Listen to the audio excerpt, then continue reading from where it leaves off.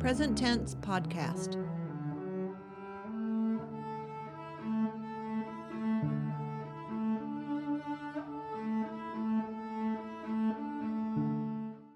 It's Anne Markham Bailey with Present Tense. In this episode of our series, The Fight for Alabama's Last Wild Places, we're in conversation with Greg Preston, one of the core members of the movement to save the Bankhead National Forest. I met Greg for the first time in the early aughts, at a bonfire in a pasture on land that nestles into the Warrior Mountains. At that first meeting, he did not yet know that he would move far away from the 5 miles where his ancestors lived in the 1700s. Greg's family ancestral lands in a forest in Alabama.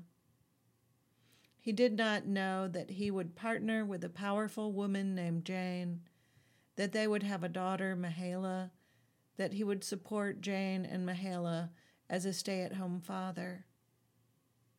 He talks with us about his role in the Bankhead movement, the Oakville protest, sweat lodges, and his vision quest in Indian Tomb Hollow. My apologies for the occasional buzz in this episode. Check out our other episodes in this series, as well as Present Tense, Seasons 1 and 2. Please subscribe to us on Apple Podcasts and leave a review. Follow us on Spotify. Check out photos and links on greenbucketpress.com/present-tense-podcast. And now for the episode.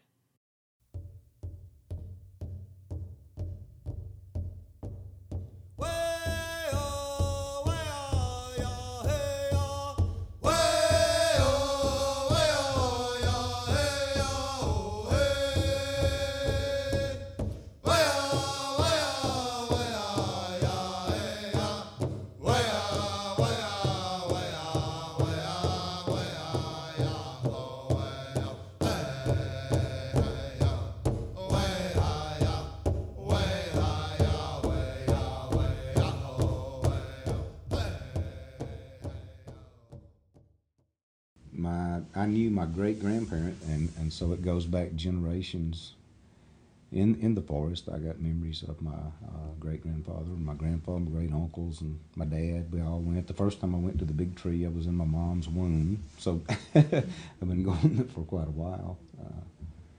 When we lived at the trailer there at Wren, it was 5 miles from Penitentiary Mountain, and I was kin to the Roberts that built the Roberts Inn and Stagecoach stop that later was, on Penitentiary Mountain. They later used it for a prisoner holdover, and I guess that's how I got Penitentiary Mountain. So I lived within 5 miles of where my ancestors lived in the late 1700s. So, my roots went deep there.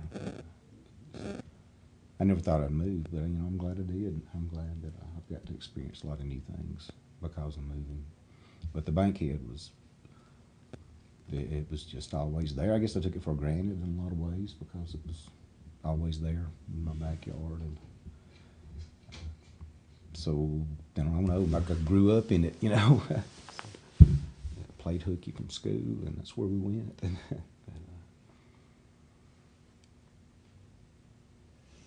When did you become aware that there was a problem? When I would go out there and see my great-granddaddy's favorite turkey hunting place leveled to the ground, and places Where was that? It was near the Sipsey Wilderness, over in the Brazil Creek area. Well, Brazil Creek's a big area, I don't know how to tell you. It was outside of the wilderness, and they carried, I can't remember some places that they carried me. I remember one place looking up, and it was like a cave in a bluff, but we're always used to them being in the bottom, a shelter or something. Well, this was up the bluff wall, and he said something about some Indian stuff in this cave or something. I have no idea what it was. I couldn't find it. My life depended on it. I've looked, but he was my great granddaddy. John Armour they said was one of the best turkey hunters around here. And,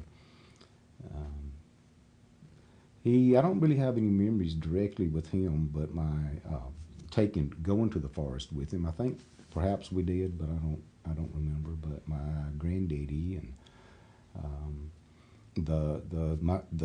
my great grandmother on that side of the family, she was the Cherokee mixed blood that, and she told stories about them leaving here in a covered wagon in like 1898 or something, and going out. They were going out west, and I think they only got to like Missouri and turned around and came back. One of her little brothers died of pneumonia, and people wouldn't let them sleep in their barn or cut wood for stuff because they were dark complected. And that we had a cassette tape of them saying that they were treated worse than they treated blacks. They treated blacks pretty bad. Real bad. Yeah. Yeah. But they And I would even say that's treat yeah. Native Yeah. people, Mm-hmm. Yeah. people right. of color. Right. Right. So you went out to your great grandfather's turkey spot, and it was clear cut. Gone. Yep. Gone. Yeah. Well, gone. The land was there, but the trees were gone, and other places that we had went. And it just saw it level more and more and more, and then you'd see the monoculture pine plantations coming up. They were not coming up; they planted them, and they came up, and I didn't know I didn't know anything about working with the Forest Service or anything. I just thought that's how it is. What a shame, and this is the government. What do you can't do anything about it, and then somewhere along the line, I guess I was trying to think about how I first met Lamar. What led to Lamar? And it must have been some of the Chota people, maybe Butch or Bobby, something through there. And I was working out at Redstone Arsenal then, and was living in an apartment in Moulton, and somehow I got Lamar's contact, a phone number or something. And one of the guys that I worked with at the Arsenal was a pilot, and he wanted to be a airliner pilot. So he was wanted to fly all he could, to get the hours up. And he said he would, if we would rent a plane, play the wet charge with fuel, that he would fly us, anywhere we wanted to, and he wouldn't charge us for flying. So I thought Lamar would probably get some aerial stuff, And that's the first time I remember contacting Lamar or making contact with him, and he didn't want to do it. He didn't want to do it. He was like afraid of flying or something. I don't know, but he wasn't interested. Of course, later he did a lot of flying around and stuff, but he wasn't interested. But that's the first time I remember connecting with Lamar. And although he didn't want to fly with Robert on that, some aerial stuff, we still met, and that got me into the beginning of the Bankhead Monitor. They were just starting that up. It was 1990, so it was, or 90 or 91, I don't remember. The Monitor actually became a 501c3 in 91. Okay. Yeah. But I mean, the movement started before. Yeah. Probably the year before. Yeah. Well, yeah. Butch had already been doing stuff before that even. Mm-hmm. Yeah. And I remember the really early stuff on it. It was the first lawsuit. Golly, that was we learned quick that lawsuits based on emotion don't go very far. So, Can you say more about that? Let's see. There was of like Butch and Charles and Bobby and Farron Weeks and of course Lamar and myself. I think there was 5 or 6 of us that signed with the attorney. I think Charles Borden was the only one that was smart enough to not sign an open-ended thing with an attorney.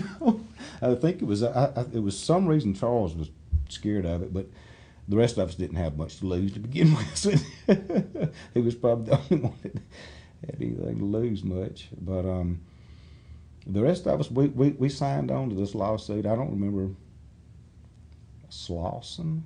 I don't remember sure who the attorney was. Bart Slauson? Yes. Yeah. Yes. So we did some things.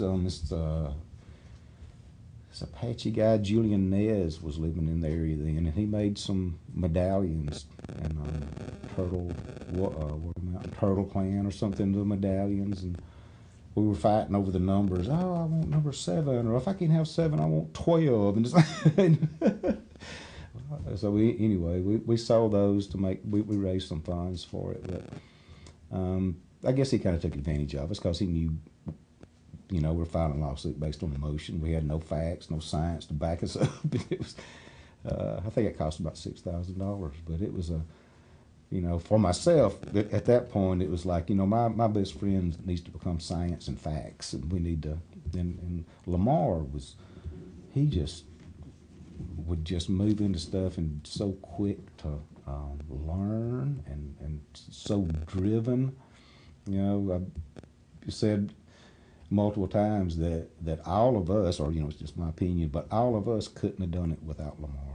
Lamar couldn't do it by himself, but we couldn't have. Lamar was the brains and the initiative and the motivator, and that kind of held us to. That was, and Butch was like, just point Bulldog Butch in a direction and get him fired up. And boy, Butch could get stuff done. He got the Indian mounds out there, and people said that wouldn't happen. He wouldn't be able to do that. But Butch did a lot. But that first lawsuit was, I think, for me, that was a kind of a turning point, and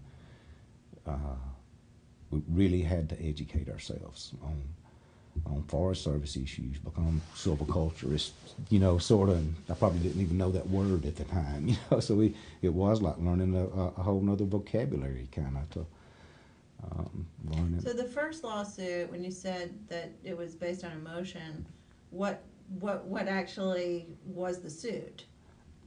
I think it was for the converting. I think it was for converting hardwood forests to pines without saying that they were converting anything. Because they would say, it didn't matter if it was 150-year-old hardwoods on the ridge, they would say that's a pine site.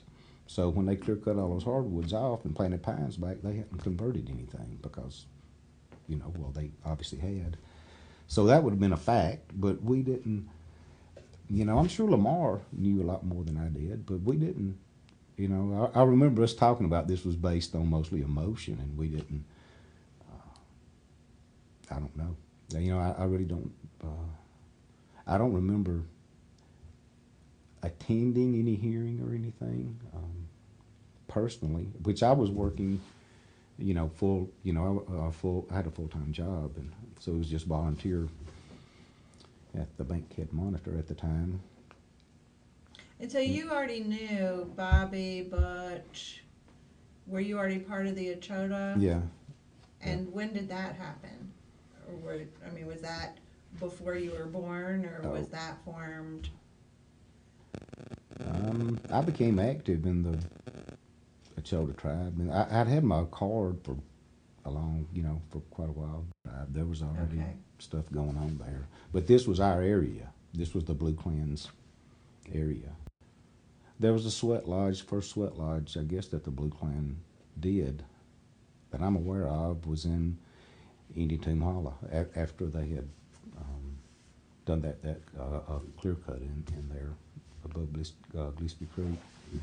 Charles Kennedy came from Dallas and did that sweat lodge, and I wasn't in it, but I was looking for it. I found them out there. I went in with some of Bobby's other relatives, and we hiked through and found them back there. And but I had not. I wasn't a part of that sweat lodge then. But that was the Blue Clan would have had to been involved from the beginning on it because of Butch and Charles, that were Blue Clan members. And I guess Lamar later too. I guess, did he? No, I don't think he ever did become an Echota. I don't guess. Or I don't know if he had any lineage. Of course, people got in there that didn't have any lineage anyway. Yeah, I believe that he does. I'm not sure about his clan affiliation. Oh, I've got one of my aunts on my dad's side did she's a family tree, genealogy buff. Of course, she's ran one leg of ours all the way back to England, and she's been real active. But a couple of years ago, she found in Ferguson Cemetery in Bankhead, and I don't know where it's at. And I thought about it, calling Butch or something, but I'm pretty sure it was Ferguson Cemetery.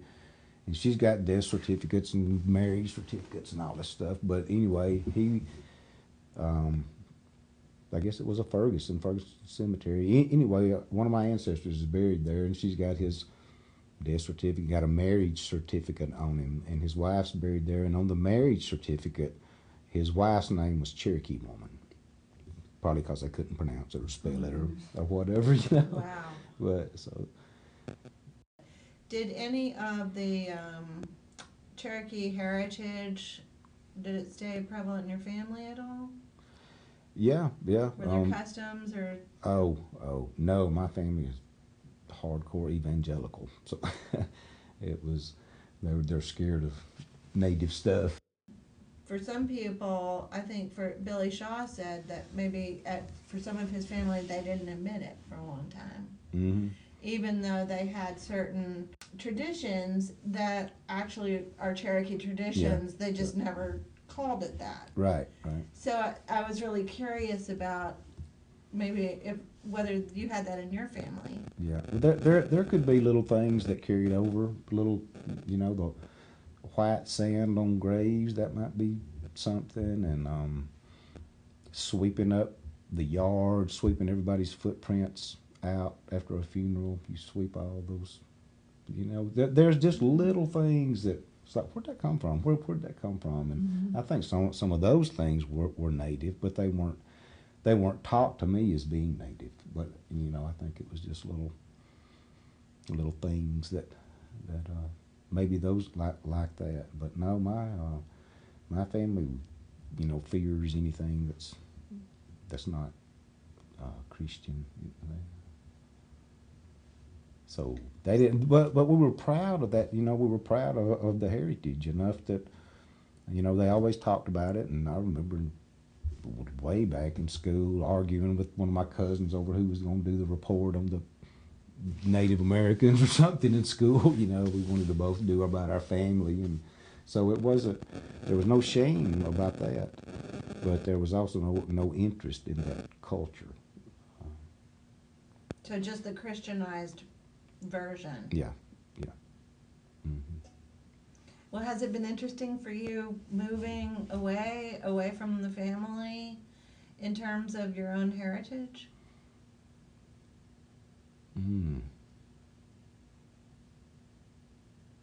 It's been a huge change moving. It was I never imagined myself moving. I was just like really proud that I lived 5 miles from where my ancestors lived in the 1700s, and so I never imagined leaving. But life sometimes changes your mind for you, And met Jane, and we got pregnant. She went off to Iraq. The Iraq War. She was sent right at the beginning of that. In March 2003, I carried her to Fort Campbell. She flew out to Iraq, and she stopped taking birth control while she was over there. We kind of knew how that thing worked, but anyway, we got pregnant. What a blessing, It's so wonderful. But Jane had a career, She was an Army officer, and I had a job. I had a pretty good job. I was working at Boeing, but I had a job. She had a career, and so when she got back from Iraq, she was working on, while she was over there, she was working on transferring her commission to the U.S. Public Health Service. I remember that. Yeah. Yeah. So that's what she did. So she still wears a uniform, but she's an 06, which is like a colonel in the Army. She's they go by Navy rank, so she's a captain, but it's just a Navy rank captain. And so, gosh, I could never touch, myself. I could never make that kind of money, and so I became Mr. Mom, and so that changed a lot of things. Plus, when you first moved, you went Wait, where did y'all go when you We were to the Hopi Reservation. Oh, right, to the Hopi Reservation. The native stuff actually carried over a lot there, but it was the Hopi. It was not Cherokee stuff. But we were more or less adopted by a family. Mahala received a Hopi name. They named her. When Mahala was born, midwives delivered her on the Navajo Reservation, and they were, and Jane, her eyes glowed. It was like little lights behind them. And in 24 hours, it still had beautiful, bright blue eyes, but that glow, that was, those midwives never seen anything like it. And one of them was an old lady. So she was a good kid. All kids are special. But they did, they wanted to name her. We had met some of the Hopi people before we moved there. I don't know. We moved in March, and the 1st of March 2003, and we had met some Hopi people the previous year, and we had been for an interview there, and met some people, and we just kind of got in with this family. The old man was a Kiva leader, so they were high up in the religious stuff. So the naming ceremony for Mahala was 21 days. Jane could have no salt and maybe no meat, no salt for sure. And had to keep the window blinds closed, and they would come over and mark the walls with ashes and do these things to make sure that nothing's coming in the house. And my mom and dad happened to be there one night when they came over, and that kind of freaked them out. They took off the next morning real early. But the naming ceremony was a beautiful thing. The 21st morning, that day, or the 22nd day, I guess the 21st day, people were coming over to our house that I never met. That was my family, my new family, and they were all bringing handmade quilts and handmade just all kind of gifts, and I had to cook nukwuvi, or usually the women do the cooking, but that was my new job. Nukwuvi is a hominy and lamb or sheep mutton stew, and that would be like Mahala's first food. So the grandma, the old woman, dipped her finger in the nukwuvi and gave the juice to Mahala. So that was her first thing. But they brought water from a special spring, and they washed Jane's hair, and they put cornmeal all over her face, white cornmeal, and they took Mahala and they washed her whole body in that water and did all kind of stuff. And they were amazed at how she never cried or nothing. She was just like enjoying the whole deal, But so that was special. It was really good. And we were allowed to go into the kiva sometimes, and most people that look like us don't get to do that. And I didn't get to go in a lot of antelope ceremonies, snake dance. I couldn't go to any of that, but I did get to go into the kivas for some of the ceremonies. And so they treated us real well. They treated us just like human beings. But that was good. We stayed there 5 years at Hopi, and then it's not a place to send your kid to school. It's unfortunate, but we did not want her to have to go to school there. It would have been, I don't mean to, it won't sound bad, but it would have failed her had we sent her to school there. And we had a choice, so we didn't. When she was 5, we moved to Oklahoma with the Pawnee people, and that was the end of the religious ceremony as far as the Native American stuff.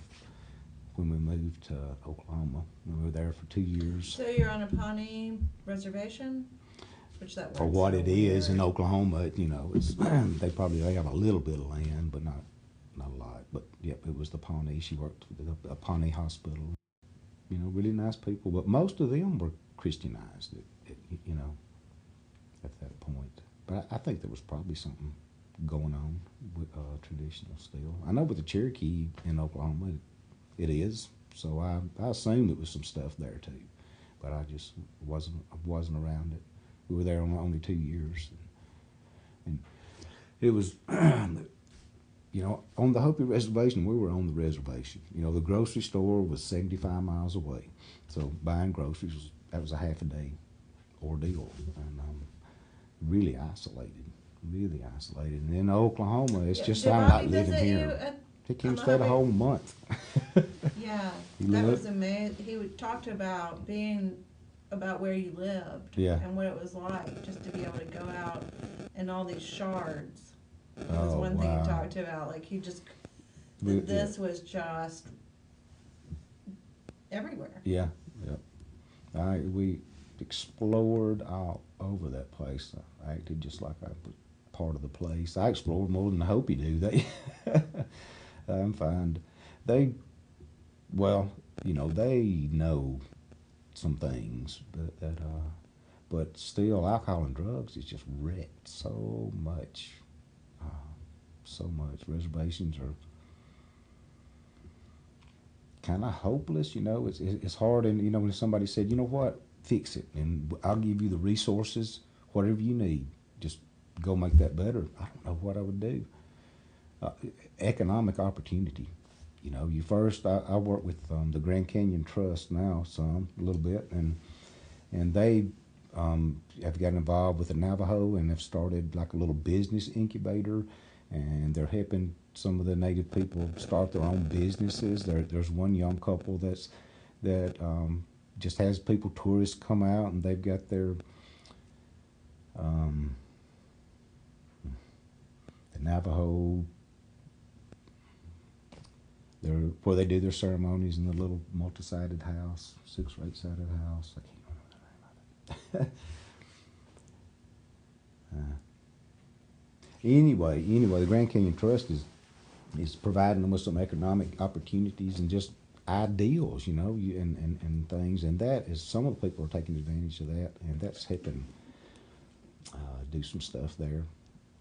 And so I'm glad that they're working. They're pretty heavily involved with them now. The Grand Canyon Trust is. That's really that's- interesting. That's a good group. That's my favorite group. I'm involved with SUYA a little bit, so Southern Utah Wilderness Alliance a little bit too, but been up on Bears Ears multiple times and did some surveys up there. But the Grand Canyon Trust is my favorite thing now.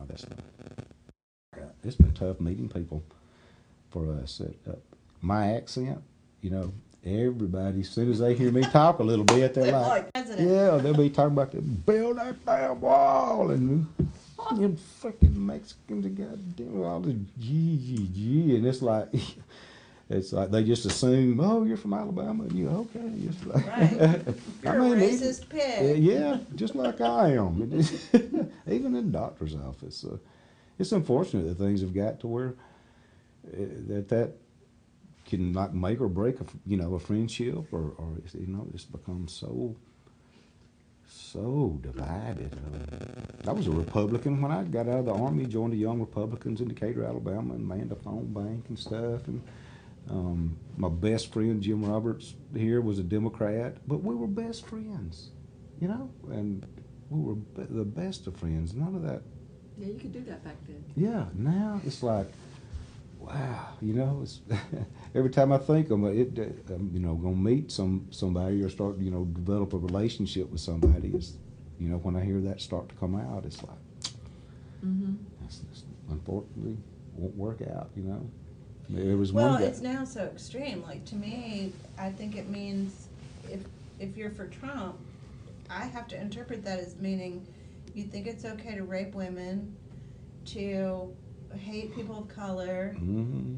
And the list just goes Yeah, on. yeah. So it becomes something that doesn't feel like there's any place for me to go with that. Yeah.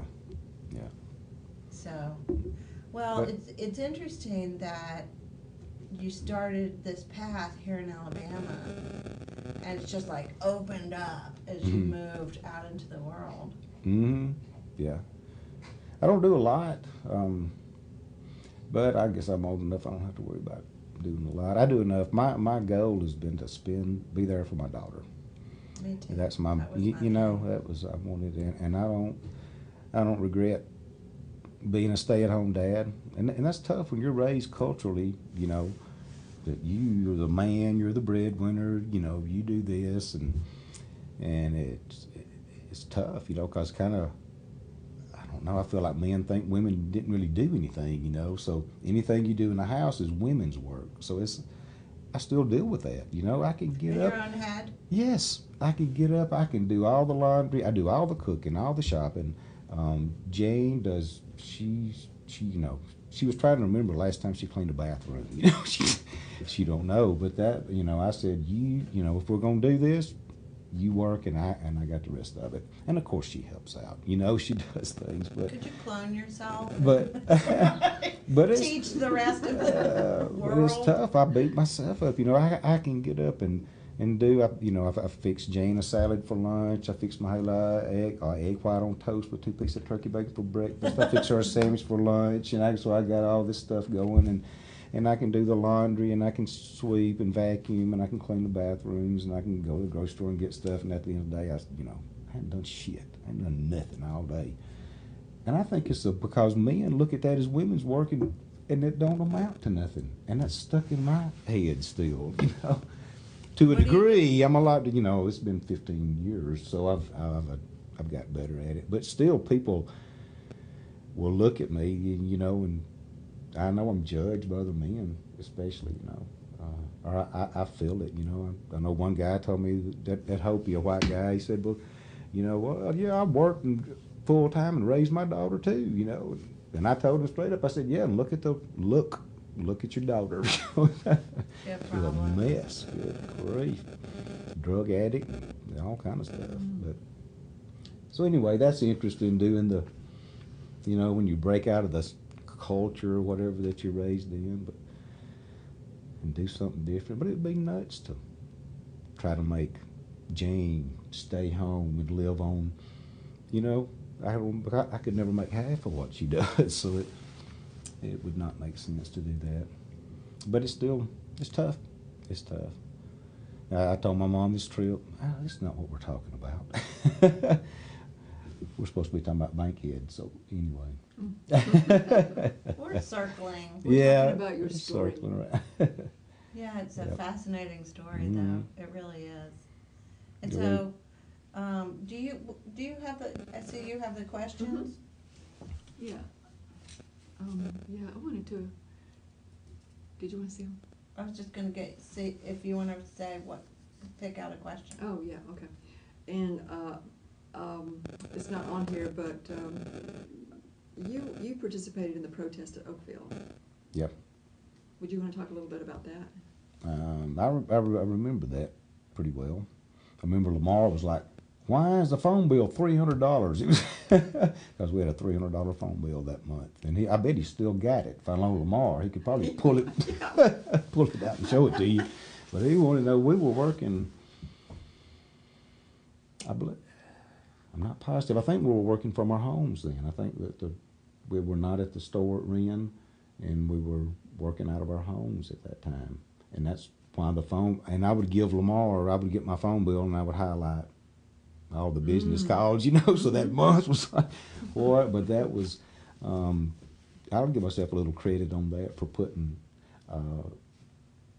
I contacted all the people on that. I kind of feel like I put that together, you know, somebody started it, which I was working full time. I was working for Bankhead Monitor, called Woolly Wild, Alabama. That was a big thing we had. I called all the Chota people in the state that I could get their phone numbers, and that's when we had a $300 phone bill. And people came up from all over the place. The Chota tribe participated well in that, and we had there was an author, James somebody, Redfield? yeah, he was there, you know, and I think He was a probably huge supporter, right? yeah, Yeah, that's he somebody actually I don't helped know. fund in the beginning. I'm not sure if that was Lamar's connection. That was not mine. I'd I never heard it heard was of him. Lamar's. But yeah, okay. In And fact, I think James Redfield reached out to Lamar. okay, yeah. He has some background with the Bankhead. In fact, the Bankhead was part of a book that he'd written. Mm-hmm. Not the Celestine Prophecy. Yeah. The Bankhead's in that book? It's based on the Bankhead. It's not named, is it? But it's right. Yeah. Have y'all read it? Mm-hmm. I have not. I think we should read it. Yep, absolutely. I really should. So, That was kind of a turning point for us. It was, we got a lot of people there, and maybe, I'm not sure who got the tents from the funeral home, from Elliott's funeral home. We got some canopy tent things, Butch or somebody did. I don't know who did that. I called people, and others did other things to get it together. But I think that was a turning point. I think what started that maybe was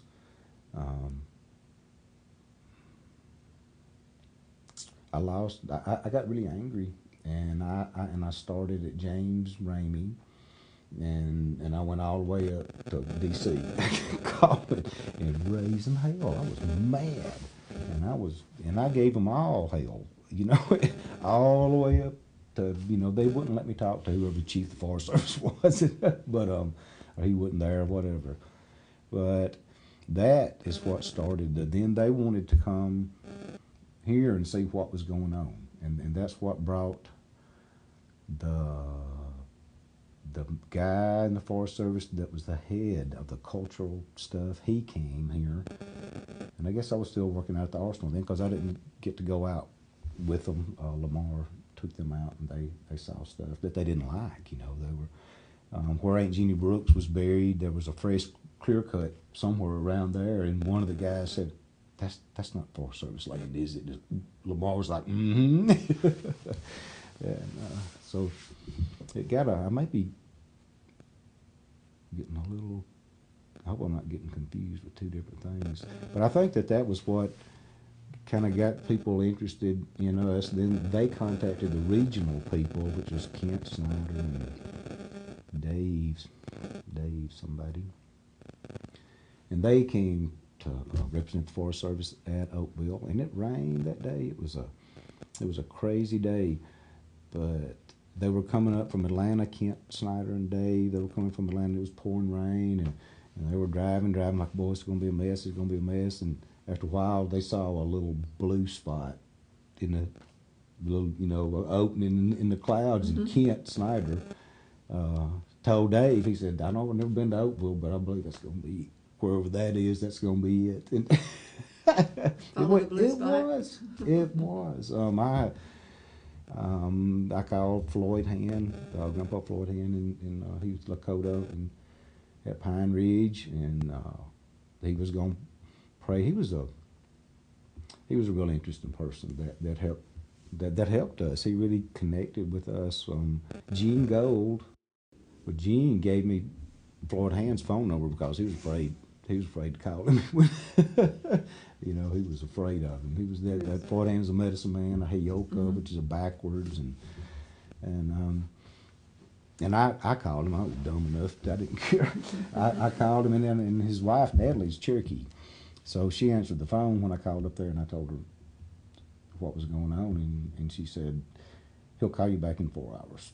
And so 4 hours later, he called. He called me, and he started telling me. He described a person that would be at the Oakville protest and said, "Don't trust them. They're against you." And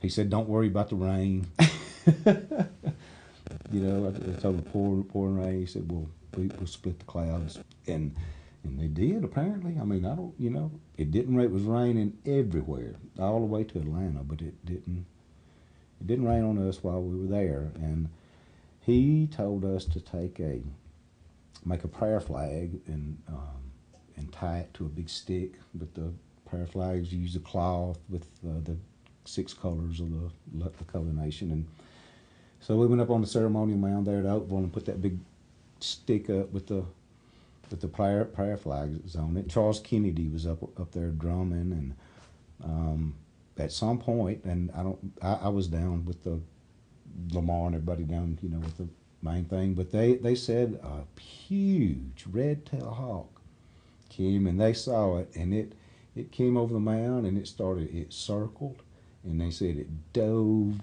right down towards the prayer flags, and took back off. And I said, "Well, there's Floyd. He said he was going to check on us." That is terrific. It was people, I had talked to people in Cherokee, North Carolina, and so people were praying for us all over the country,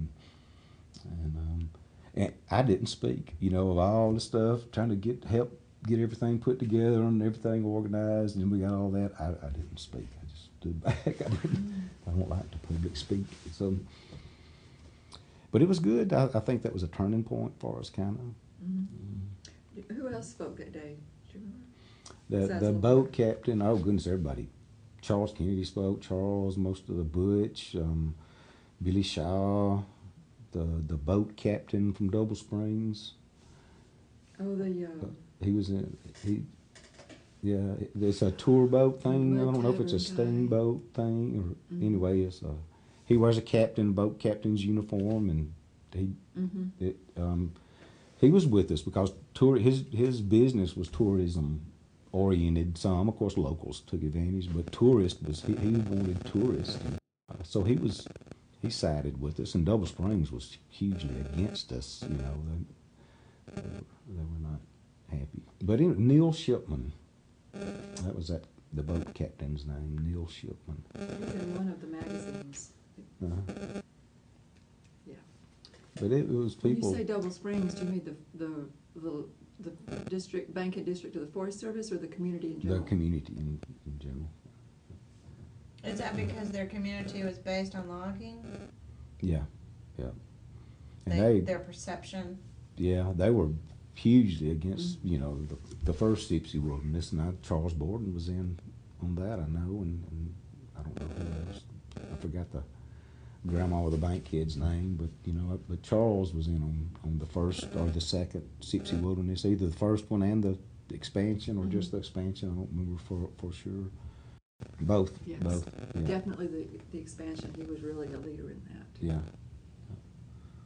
But Double Springs, they were opposed it big time, and then after it went through and everything, it wasn't too long till they got a sign up that says, "Welcome, so far as Double Springs, the gateway to the Sipsey Wilderness," or something. Yeah, we all fight change, and we all get in our ruts, and this is the way it is, and that's the way it's going to stay. But that's never been true, and it's never going to be true. What's next on our list?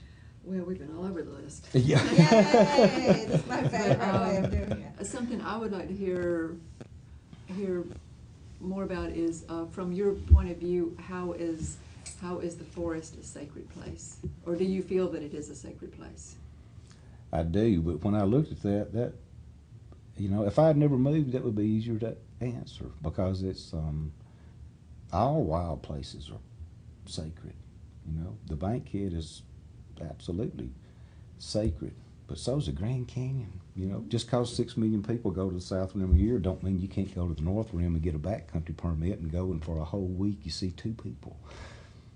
We did that, and that's so incredible to be able to get up before sunrise and roll out your sleeping bag out of the tent, and I get coffee on, and I got my chair sitting there on the edge of the rim, and I'm waiting for the sun to start coming up. So we've been blessed to be fortunate to be able to travel a little bit here, and me being a stay-at-home dad, I get to take Mayla off, and her whole life, when she was 3 months old, Bobby came to, was it Hopi, and I took Mayla on her first hike when she was 3 months old, and people kind of freaked out on me about, this, 3 months old, that's a pretty little kid, and we're hiking to the White House ruins in Canyon de Chelly. That's the only place you can hike to without a Navajo guide, and it was, I don't remember, several miles back in there, but I had Mayla in like a sheet thing, wrapped around me, and I had her in there. I had pumped breast milk in a little pack on ice. I had an electric bottle warmer, a battery-powered bottle warmer. And before we went, she slept. All she did was sleep, the whole time. And people give me a little bit of a hard time. So Lamar and Kathleen came out when she was 6 months old and to Hopi and stayed a little bit with us. And we went back to Canyon de Chelly and did that again. And some woman really gave me, Mayla was 6 months old, 5 months old. And they thought I was really bad dad. They gave me a hard time about abusing little infants. But hey, she loved it. So we've been able to go, At Hopi, exposed her a lot to nature. We just wandered all the time. Which we left there. She was 5, so she don't have a lot of memories, but she has some. But we've always done stuff. Last year we did. We did about 2,000 miles, 4 national parks. We left and went up to Moab, and stayed a few days in Arches and then down to Canyonlands and did that and hiked all over the dang place. We had a lot of fun. Went across to Capitol Reef. What else is it? Can you see? Arches, Canyonlands. And then we went on over into Utah to Great Basin National Park. That's like one of my favorite places. I love that place. So it's special to be able to do those things with her. But the sacredness is the more, it's like it's everywhere. So to me, and I hope it's not sound bad, but the Bankhead's not quite as uniquely sacred, but they're kind of equally sacred. They're, wild places are sacred. And what would make Bankhead unique to me was my family, my roots there going back so long. But as far as being unique, I always felt like for example, at Kinloch, it almost feels to me like at certain times, being there, it just feels like you can feel all the ritual that's gone on there, and that seems to be at that particular space. Sometimes it just feels like it's alive in the air around around there. Yeah. Or that weird globe we saw that time. Oh, that reminds me of at Kinloch one time. Steve Morgan, he wasn't involved in the movement or anything back at Montrose or stuff, but just somebody that I knew. We went there and camped out at Kinloch, just the two of us, and we got to hearing like a hum, and if I was by myself, I wouldn't tell this, but I had because nobody would believe it. But there was it looked like it was maybe a door. It was a rectangular shape, and it was like scintillation. You know how the little, it was like that. And it was night. We had a fire going, but you could see from the fire lighting it looked. And neither one of us would go through that. We were like, I'm not going to go. We were scared of it, but it was kind of. So it just appeared. Yeah, and it was humming like this. It's like this energy sound, and I don't know what it was, but it scared us. I wouldn't have went through it for nothing. Somebody said pass through that. I don't know, but there is those things. We went with Charles Kennedy out west. We went one of the national monuments.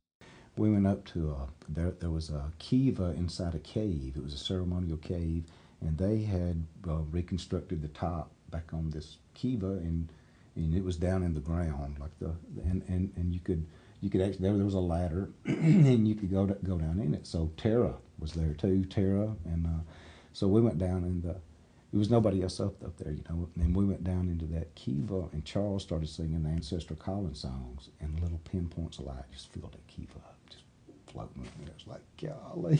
And we were singing in there. We came climbing back up that ladder, and it was all these kids standing up there. They didn't know what was happening, all this singing and stuff, coming chatting from down in there. It kind of embarrassed me, but anyway. Those kids kind of freaked out, but that special, wow, those spirits still there, that energy is still there, something is still there. Yeah, Tara talked a lot about that too. Mm-hmm. That kind of energy and that presence. Yeah. But I felt that stuff in a lot of different places, no cities, but in wild places, right. It's there. So. Speaking of Charles Kennedy, and do you have any thoughts or anything you would want to say about the people who were part of the movement at that time who are no longer with us? I mean, like Jim Manasco and Bobby Gillespie. Yeah. Charles, Rusty Manasco. Yeah. Do you have any memories of them? Anything you'd like to say? Jim was he was the storyteller, I guess, the talker. And the Cherokee in North Carolina, they have that's one of the positions in their, is the talker, the storyteller kind of. So Jim was kind of that. Rusty, I don't know what happened with Rusty. He just gave up, I think. He got tired and quit, but don't know the reasons. But he was silversmith and gunsmith. He did a lot of things, and he helped us. He was a good work, helped us a lot in the ceremonies, the sweat lodge stuff. Rusty, he had a lot of health problems, but he would be the fireman and stuff, and always dependable, anything that you needed done. Charles he was like their spiritual leader or something, I guess. He brought the sweat lodge back to us, and that was a very important thing at that time. It was the having the sweat lodge back, and Charles was on a personal level. He was like an uncle, or a big brother to me. I learned more about living from Charles Kennedy than anybody. His 20 years in AA, I guess, he learned. There's a lot of spiritual stuff, I guess, in AA, and that was where he learned a lot of his stuff. Not the sweat lodge, but a lot of his philosophies and things would be around the AA stuff. He was, I think that was really important. I know that was very important to him, but it made him kind of who he was. That it was the AA did. But he was a kid, and he never grew up. He was a child, always childlike. And one time somebody asked me if he was gay, and I said, "Oh yeah, he's the happiest person I ever saw." But he'd get off filming. He didn't care, and he was. When we went out west, Tara and my ex-wife Tracy and me and Charles, we did all that stuff. He took us to. We were in New Mexico at Jemez National Forest, and there was a sign down the road that said Jemez Hot Springs. Or no, just Jemez Springs. That's what it was. And so we stopped, and Charles knew that he'd been there, So, but we're following him. You go across this little wooden bridge, and some Forest Service personnel were working, doing a little maintenance on it. And we hike up. And then you get up there, and there's 3 springs. It comes out of the ground real super hot, and then down, spills down into a second one, and then down into a third one. And so we go walking up there, and everybody's naked. And Charles just strips off and looks back at us, giggles like a little kid, and takes off, and we're all like, well, especially Tara and them. I kind of got over a lot of that while I was in the Army. They made certain of that. The Lawrence County boy that, golly. They had a lot of fun at my expense, but it was all right. They took me. We went to a swim bod, indoor swimming pool, and they had a big sauna. And I'd never had a sauna or anything. Just go do a sauna, yeah, cool. And sitting there naked, and all of a sudden here comes a whole bunch of women, and they were all looking at me to watch my reaction, But let's see, Bobby was like Mr. Cool and calm. He was always like the solid person. He didn't get rattled. If you needed to get calmed down, you could be around Bobby. And he was very slow to anger for what I knew of him. It seemed like he would be rational, and he could get a little excited maybe, but he was usually always calm, and the steady hand. Kind of, the rest of us might get all emotional, and Bobby would be there to settle us back down or something, I don't know. Bobby was probably at the top of the age bracket to be as close as we were, because if you got much difference in us, it would be like parent-child, almost age difference. But I think it was 13 years difference in our ages. But he was just, Charles Kennedy was 8 years older than me. But we were so close, really, really close. And I guess I've been closer to anybody than those 2 people there, Charles and Bobby. we did a lot of things when Bobby lived at Trinity, kind of close to where my mom lives. We would do activities over there once a week. We tanned deer hides and made our for the sacred pipe. They make our bags for it, make our own leather, and do feathers, and it would be crafts. We would just get together at Bobby's once a week and do crafts, native crafts, and that was good. Those things, having a place to go do that, and Bobby with all tons of books. If he couldn't remember it in his head, he had a book with it in it somewhere, And, so I miss those guys, but they were critical to the movement. They were definitely a big part of it. It would have well, like I said earlier, it would have went on without any of us, except Lamar. I don't know, if it could have something happened to Lamar. I don't know if we would have kept it going or not. Maybe after a while, because it had grown, but in the beginning, there's no way. Lamar was the dude, He was the man. He's a force. Yeah. Yeah. He was the fire that was needed at Yes. that time. Yeah. Absolutely. Yeah. He was.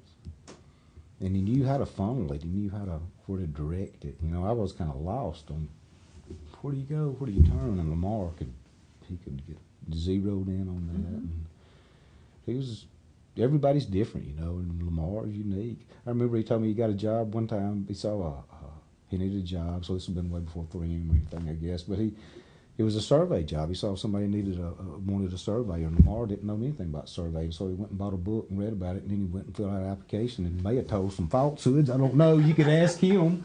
But I think he actually got a job as a surveyor or a surveyor's helper or something maybe. But he didn't know anything about it. He just went and read a book and then filled and applied. But he could fill in the gaps on that. But he was really special. He could do so much he could accomplish so much in a day. Farron Weeks is kind of that way too. Farron, not now. Things have changed there, but Farron could do so many things in a day. I'd get tired thinking about it. And how do you do all this stuff? And it's because they're who they are. That's because that was Farron and that's Lamar. Mm-hmm. That's just. And they were driven. Yeah, I feel lazy sometimes, but look, you can't keep up with them. We hope the young people are going to save us. Janice says, take people to the forest. Yeah. That's what she does. Yeah, Thank that's you, right. Janice. That's right. That's very important. Get people out there in it. That is very important. You can't appreciate something that you never saw or never experienced And it or changes something. Yeah. But I hope that the young kids are I hope they're gonna pull us out of this thing. They don't seem to be as materialistic. You got a lot of those little house people. The young people. They don't seem to be as into car ownership as much. And I have two nephews that are millennials, and golly, they're different. That's a different bunch right there. But I'm sure they probably say about every generation, they say, what's happened to those kids, but the young ones are different.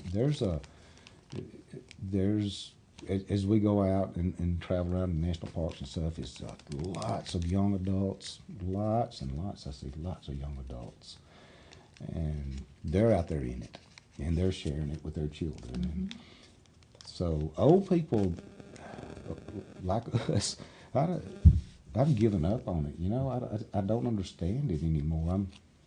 I got a cousin that's a mathematician, very intelligent, highly educated, and he said, do you believe they think that we can alter the climate?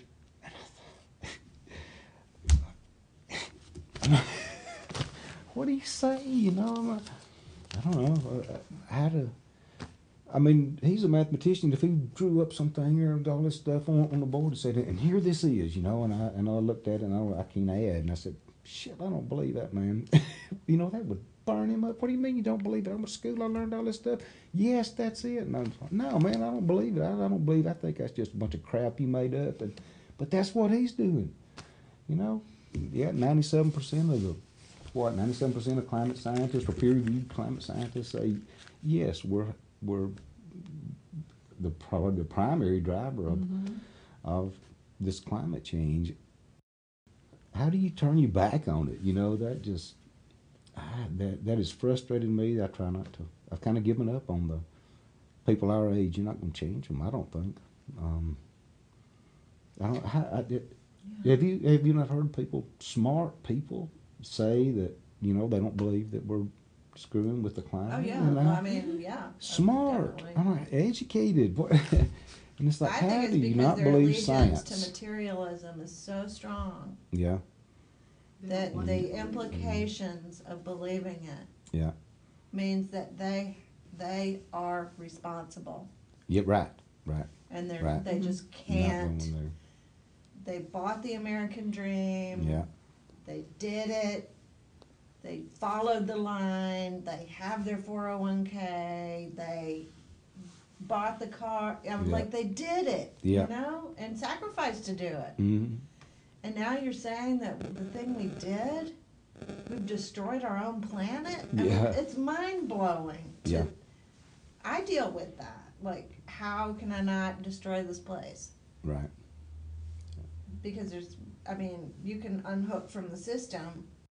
The kids, I look at these young kids, and I keep saying that, but I believe that they're going to pay. Boy, they're going to have to pay. My daughter, she's going to pay. She has children, they're going to pay. Mm-hmm. But it's like there is a whole bunch of people that you cannot penetrate their mind. You just, part of it is religion. Some say, no, we can't do, no, we can't do that. God will take care of everything. God will take care of, no matter This what. is the plan. If this is what's happening, it's supposed to happen. Mhm. And it's, and we can't change it if we want to. And he did give us dominion over all. Right. Which I think is one of the most destructive things that was Yeah. ever said. Yeah. That humans have dominion instead of basically we're here as servants. Mm-hmm. Yeah.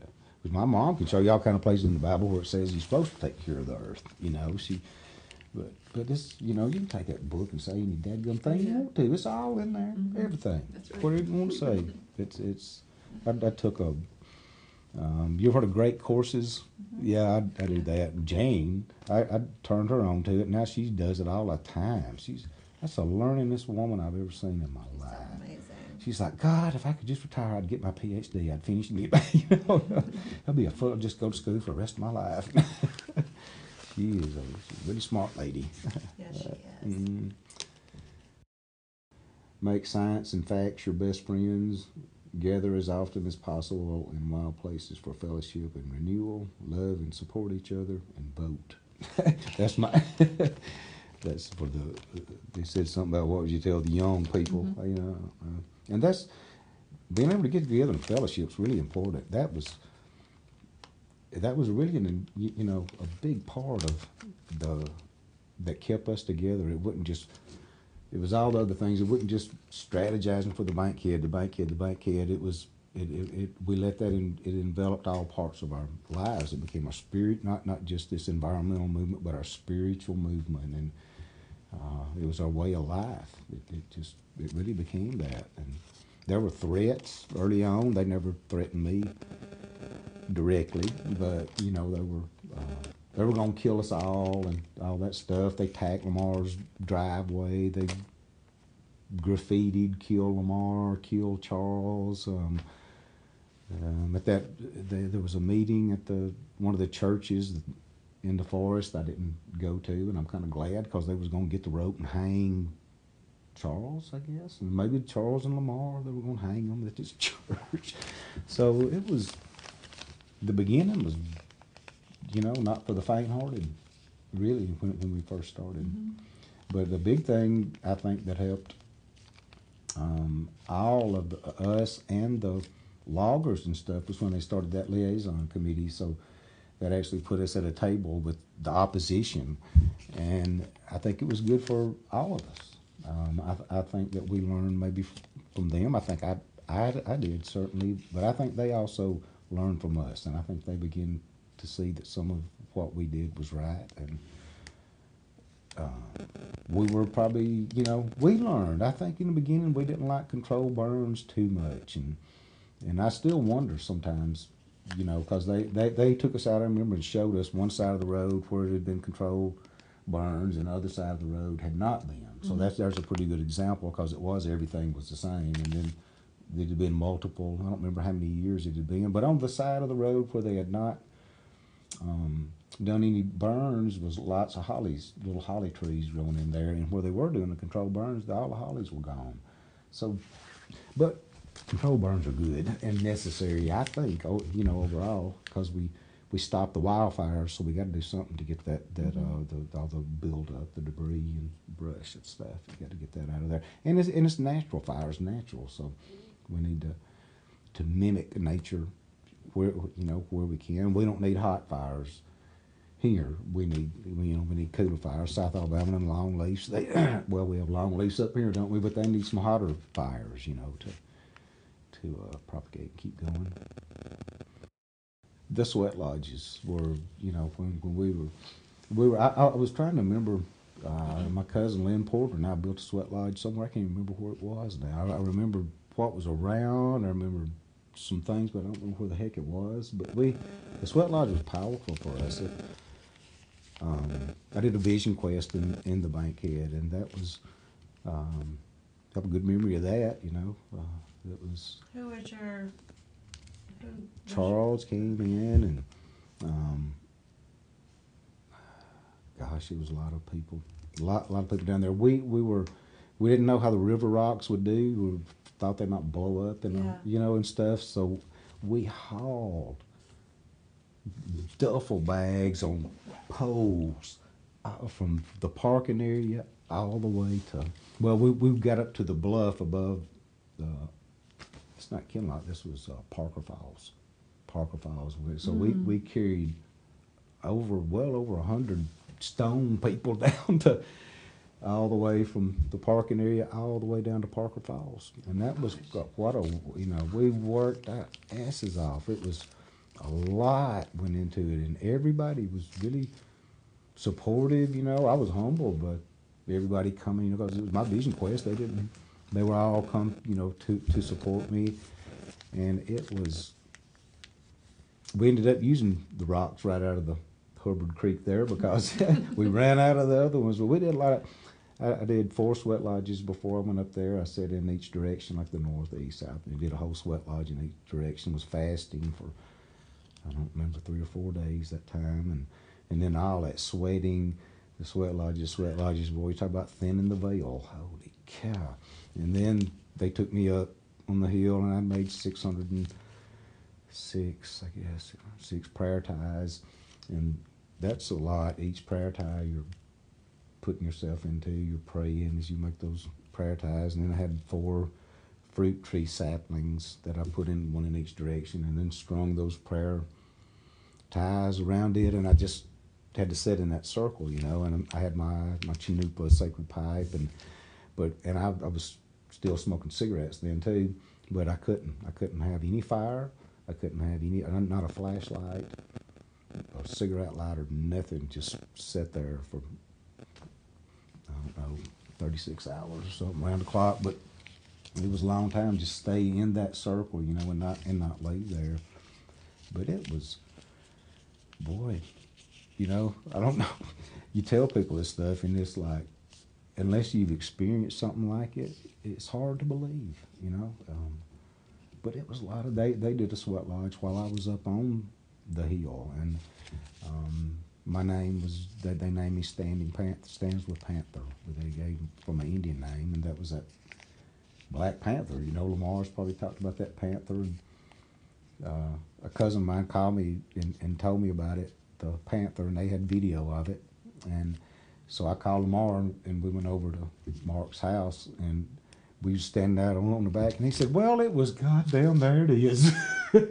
And there it was again, and it was a Black Panther, and we watched it and videoed it, and it was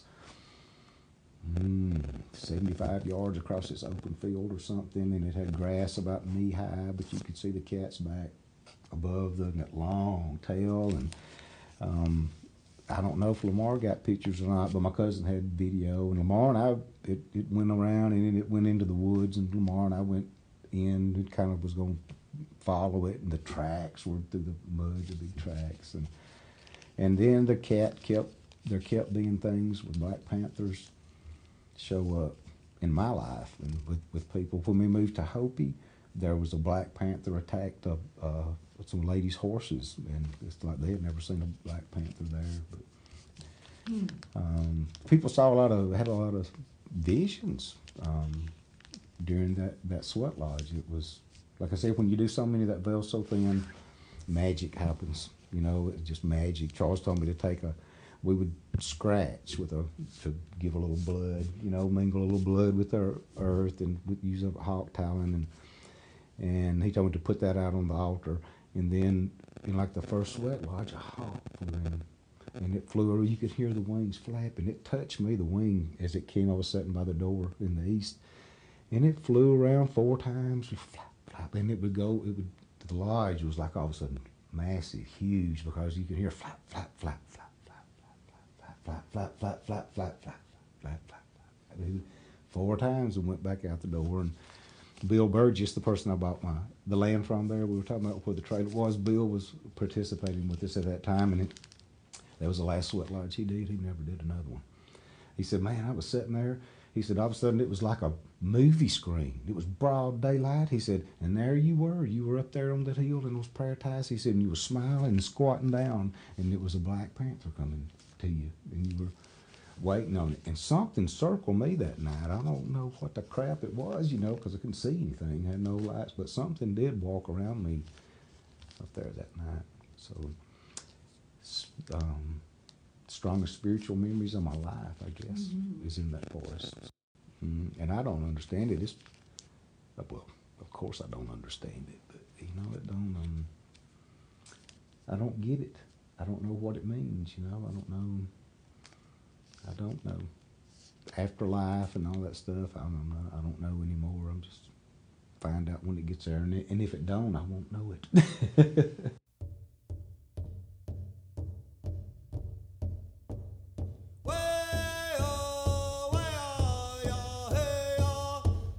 Thanks to cellist Craig Hultgren for our theme music. Thanks to Farron Weeks and the White Horse Singers for our episode music. And thanks to Janice Barrett with Wild South for her help with this episode. Learn more about Present Tense at greenbucket.press.com/present-tense-podcast. Learn more about the work of Wild South on wildsouth.org. You can find the link to the Grand Canyon Trust at greenbucket.press.com/present-tense-podcast. Subscribe and follow us to hear all the episodes in this series, The Fight for Alabama's Last Wild Places. Until next time.